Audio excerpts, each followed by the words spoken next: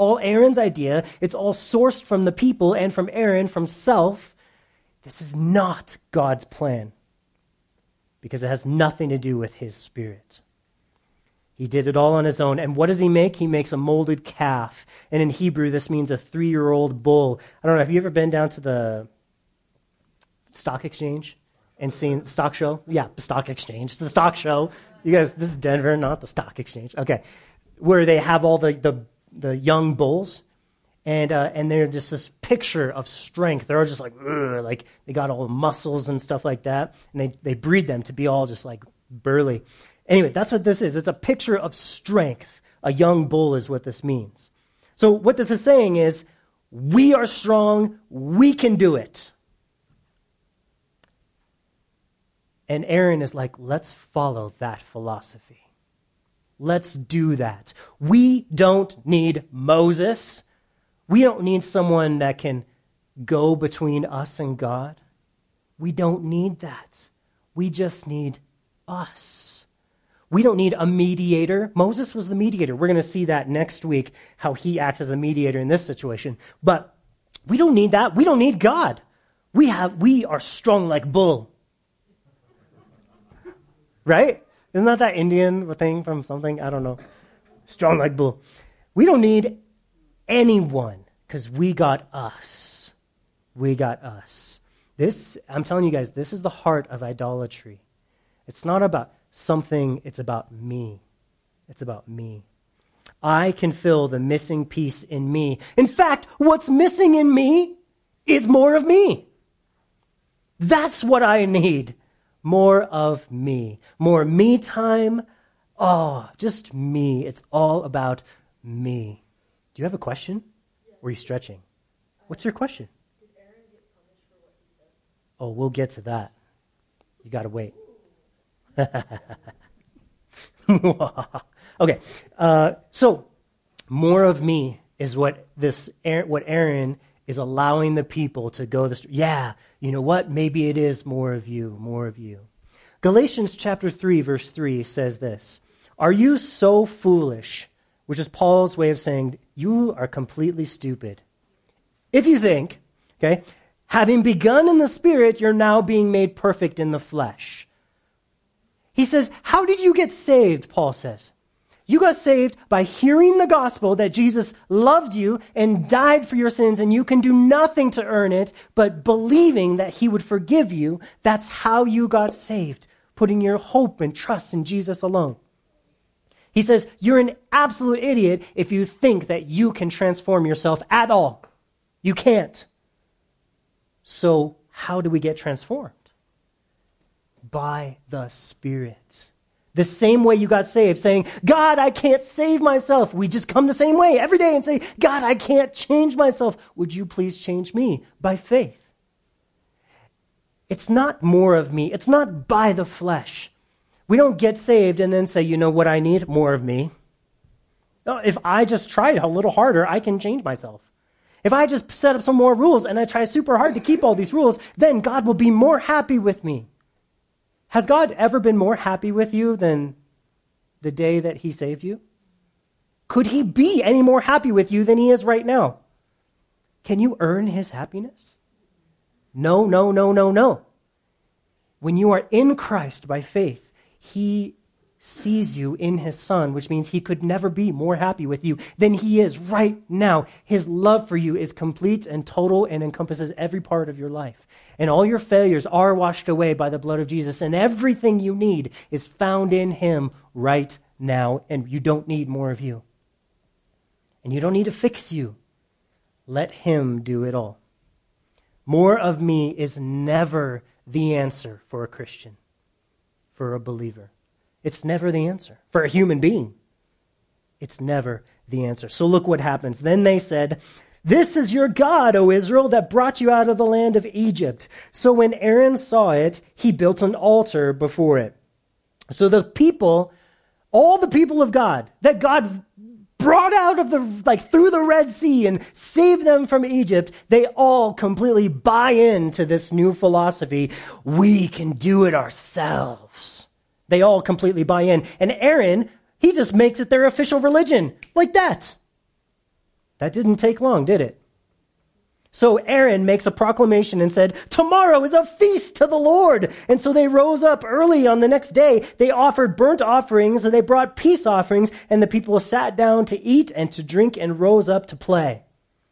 And this means Aaron is now just making stuff up. He now says that he's making up feast days where there is no feast days that God has said. He's just making up his own religion, and he's trying to take like some of the good stuff that he's learned from God and he's trying to just make it sound like it. Like, oh yeah, we're Christians, but it's all about what we do.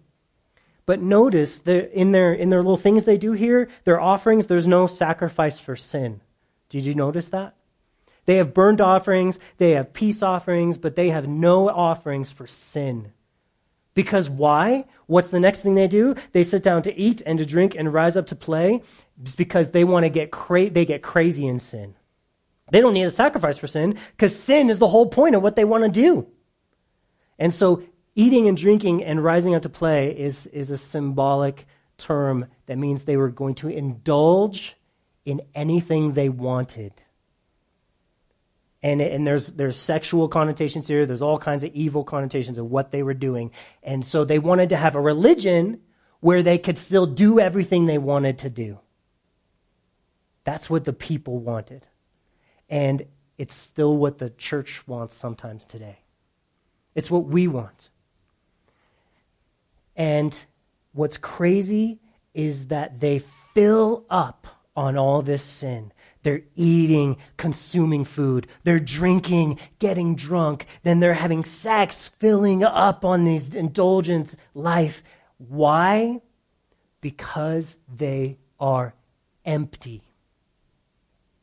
That's why. Because of the emptiness. They turn to an idol, but the idol is, the point of it is really self, because they think sin is what will make them happy. Sin is what will make them full. Sin is what you're missing? Really? It's not. Sin isn't what we're missing. But they turn to it so quickly. And that's what we do too when we turn to idols. Anything we turn to fill the emptiness is an idol for the Christian today. So let's continue in our text. The Lord said to Moses, "Go get down, for your people who you brought up after the land of Egypt have corrupted themselves." Isn't that funny how God talks about it right there? He's like, I'm not taking credit for these people. These people are crazy. We'll see that that's not actually accurate. That's not what he feels, but he's making a point right now. We'll get to that later. He says, they have turned aside quickly. Underline that word. They have turned aside quickly out of the way which I commanded them. They have made themselves, what was the source of this? Self, a molded calf, and worshipped it and sacrificed to it. And they said, "This is your God, O Israel, that brought you up out of the land of Egypt." And the Lord said to Moses, "I have seen this people, and indeed it is a stiff-necked people. Now, therefore, let me alone, that my wrath may burn hot against them, and that I may consume them, and I will make a great nation out of you." Whoa. And that's where we're going to stop in our study today. We're not done with our sermon, but we're going to leave the story right there. Because next week, we'll learn more about it. God obviously sees all that they've done. And notice he says the word quickly. And I want you to think of how broken his heart is as he says that word. Man, I have done everything. Go back, this entire book. He has seen them. He has loved them. He has saved them. He's done the 10 plagues in Egypt. He went to war for them. He fought for them. Then he delivered them through the Red Sea. And then he has given this entire amazing, beautiful tabernacle to picture his continual love and deliverance for them. And they just so quickly turn away, and it breaks his heart, okay? Notice also God's assessment of their state, that they are a stiff-necked people. What does that mean to be a stiff-necked person? Well, let me read a couple verses that highlight this for us. In 2 Chronicles 30, verse 8, God says, "Now do not be as stiff-necked as your fathers were, but yield yourself to the Lord." So I see that being stiff-necked means you don't yield to the Lord. You stubbornly go your own direction, all right? Another verse is Jeremiah 17:23, which says, "They did not obey nor incline their ear, but made their neck stiff, that they may not hear or receive instruction." So, being stiff-necked means we don't want to listen to what he says, and we don't want to receive what he says. Okay? So then he ends and he says, "Now therefore leave me alone, that my wrath may burn hot against them, and I might consume them, and I will make a great nation out of you." What is this? I thought God was a God of love. Right? I thought we were seeing the character of Jesus in God, this perfect grace and mercy that we've seen all throughout this, in all his behavior. Why would he say such a mean thing? Well, we have to wait 3 verses next week to see how his love and grace come out for his people. And it'll be through the mediator of Moses, who is a picture of who? Jesus, right? But here, before you have a mediator of love, you have to have the righteous rejection of sinfulness. God has to reject sin. He has to go to war against it. He cannot just accept sin. He is too holy. He's got a holy house, a holy heaven. And if we were go up into heaven sinful, we would get burned up by his holiness and just killed. So he must reject us first. He must reject sinfulness. But then in his love, he provides a mediator that cleanses us and makes sacrifice for us so that we can enter his presence and having our sin washed away. Isn't that great? So don't just think that he is mean just to be mean. He is holy. And he must continue to be holy. He can't accept anything unholy. So whatever is going to happen to these people, well, we're going to see them. Jesus next week is going to come. Moses is going to typify, he's going to be a picture of Jesus coming to deliver them and to be the mediator that cleanses them. We're going to see that next week, okay? So, what does all this mean to you and to me today? We're going to let Pastor Stephen, who is in the book of Acts, chapter 7, we're going to let him teach us our lesson for today, what our application for today. In Acts chapter 7, verse 37, Stephen is preaching, and he says this: "This is that Moses who said to the children of Israel, 'The Lord your God shall raise up for you a prophet like me from your brethren. Him you shall hear. And this is he who was in the congregation in the wilderness with the angel who spoke to him on Mount Sinai with our fathers, and who received the living oracles to give to us, whom our fathers would not obey, but rejected.' And look, it says, 'And in their hearts they turned back to Egypt.' So saying to Aaron, 'Make us gods to go before us. As for this Moses, who brought us out of the land of Egypt, we don't know what's become of him.' And they made a calf in those days and offered sacrifices to an idol and rejoiced in the works of their own hands." What did they rejoice in? The works of their own hands. Stephen teaches us very simply that the problem with the people here is that they turned back to Egypt. That's why they asked for self-made gods to go before them. It was their hearts that turned back to Egypt. It was the heart of the people that caused them to make a calf, to sacrifice to an idol, and to rejoice in the works of their own hands. What we see here is that idolatry springs out of our hearts. Our hearts make idols incessantly. We can make an idol out of anything. And you guys know what I'm talking about. We make idols out of the dumbest things. We make idols out of telephones. We make idols out of boxes of TVs. We make idols out of anything. We can make an idol out of anything. It's because idols birth out of our hearts. When a heart turns away from the living God and rejoices in self instead, we have to produce something. We have to make something. If I'm rejoicing in myself, what am I going to do? I got to do something, and that's what I'm going to be happy with. That's what's going to make me happy. That's what's going to fill the emptiness, the void inside me has to come from myself. And that's what idolatry is. It's whatever I turn to or whatever I produce to make the emptiness go away. In the book of Revelation, Jesus says this, "Nevertheless, I have this against you. You have left your first love." Guys, could it be that we have left our first love? Have we become stiff-necked? Maybe, when we should be waiting upon the Lord patiently, waiting for him to come to us, are we instead looking for our own way to get out of the desert that we're in, into the promised land?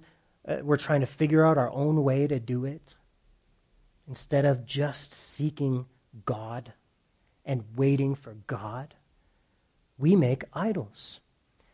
Stephen says later in verse 51 of chapter 7, "You stiff-necked and uncircumcised in heart and ears, you always resist the" who? Holy Spirit. "As your fathers did, you do also."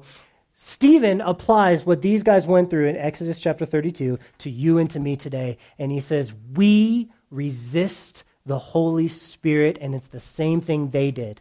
We have stiff necks, uncircumcised in heart and ears, he says. He's saying God has promised you the promised land. That's why it's called the promised land, because he's promised it to you.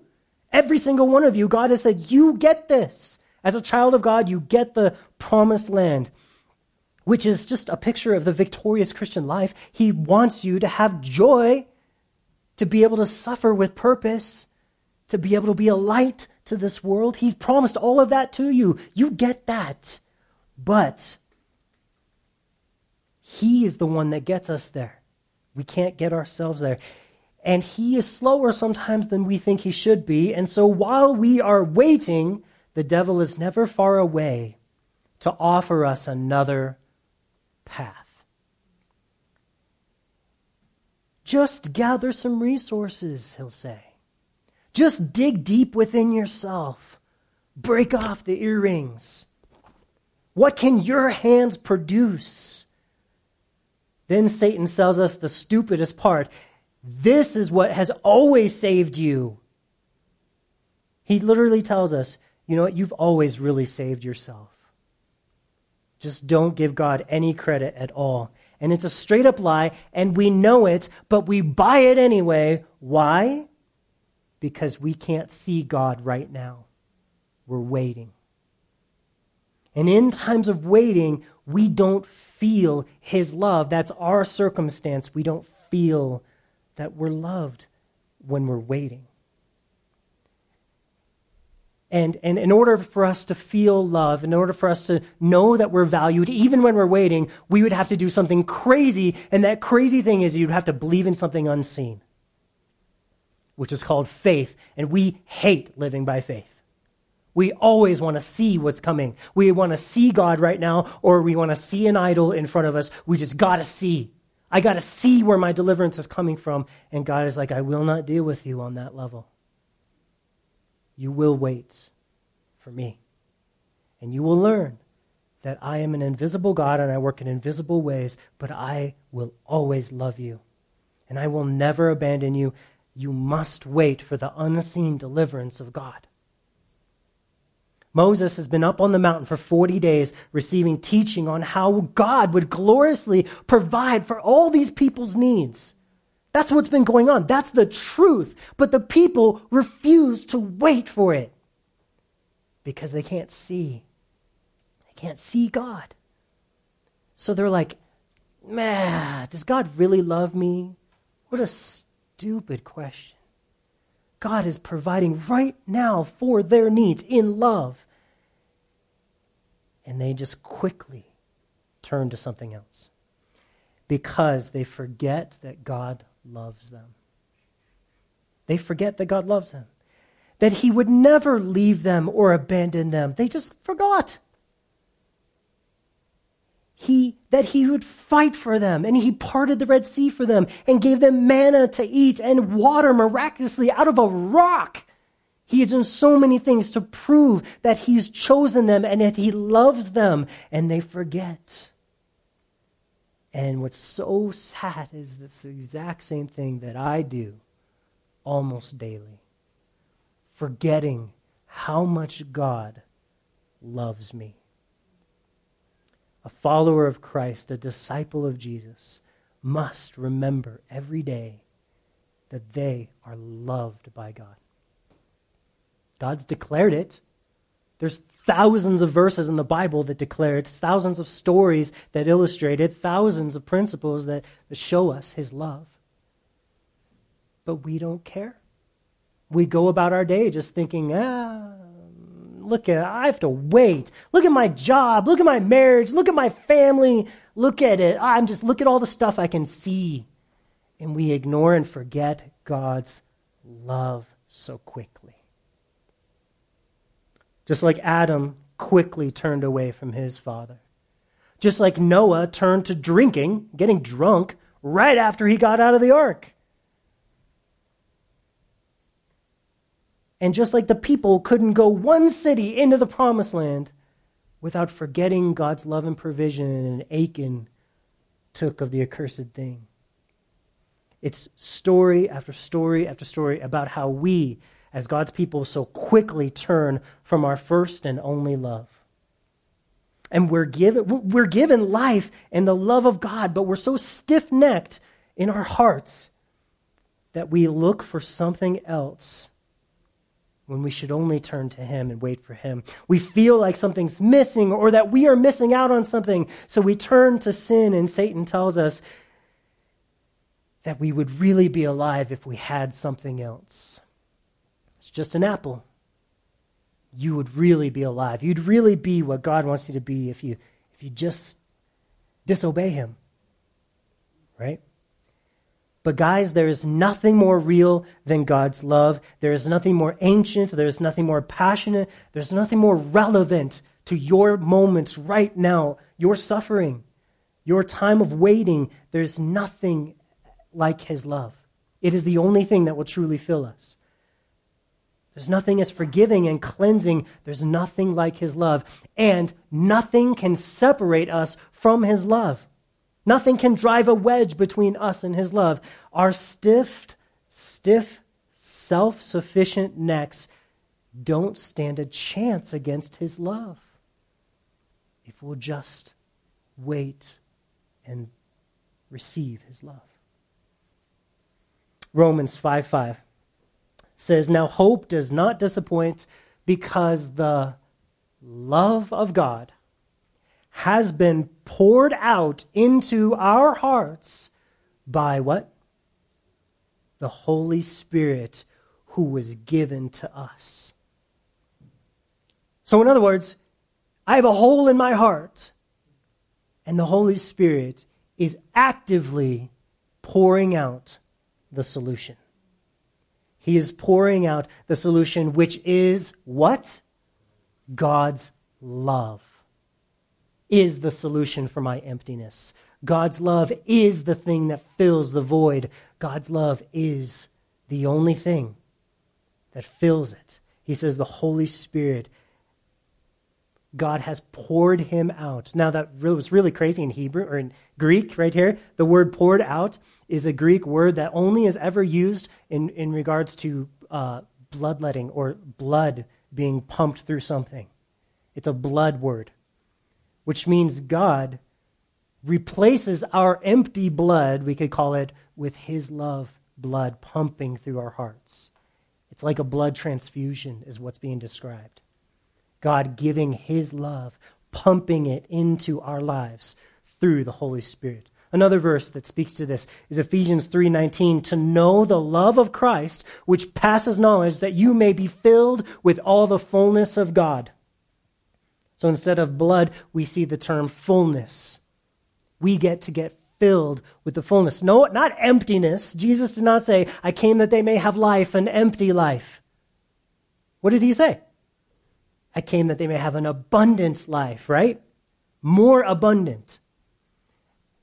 God's love, the love of Christ here in this verse, is the thing that causes us to have an abundant or fullness in our lives. Forgetting that God loves us is the root cause of idolatry and backsliding. When we are not full of His love, we try to fill up what we feel is empty and lacking with other things, and that is called idols. And we do it with our phone, we do it with relationships, we do it with TV, we do it with work, we do it with so many things. I'm not even going to list all the idols because you guys are so creative, you can make idols out of anything. When we could have been full of the Holy Spirit, and consequently full of the love of God. Have you forgotten the love God has for you? Then we need to pray. Because I can't communicate it to you. Only the Holy Spirit can pour it out into your heart. But we do need to pray that God would touch our hearts again with His love. So I'm going to have the guys come back up and we're going to sing a couple songs. And during these songs, we have communion right here.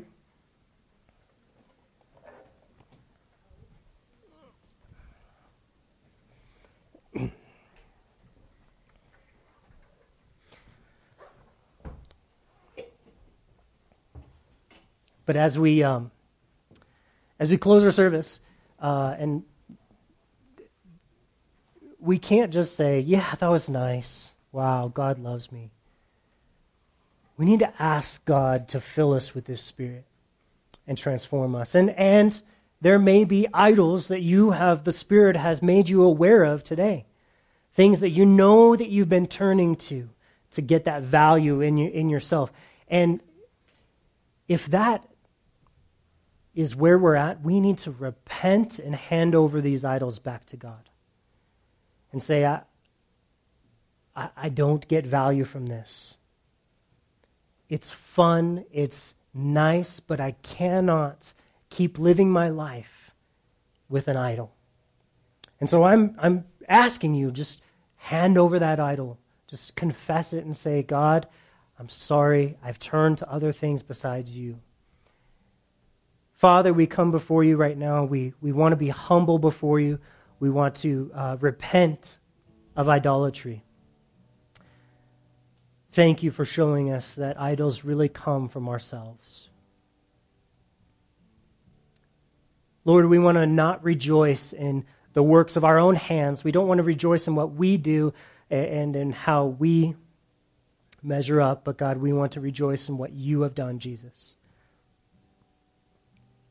Jesus, your perfect love for us and your perfect grace and provision, you have gone to the cross because it was your Father's will. You have died on that cross, being tortured and murdered for a sacrifice for my sin, and you have risen from the dead to bring new life into my heart. And Father, I will wait upon you forever if it takes. I will wait for that life to appear in my heart. I ask you to bring your life new and fresh into my heart. And I'm going to trust that you hear that prayer and you will come.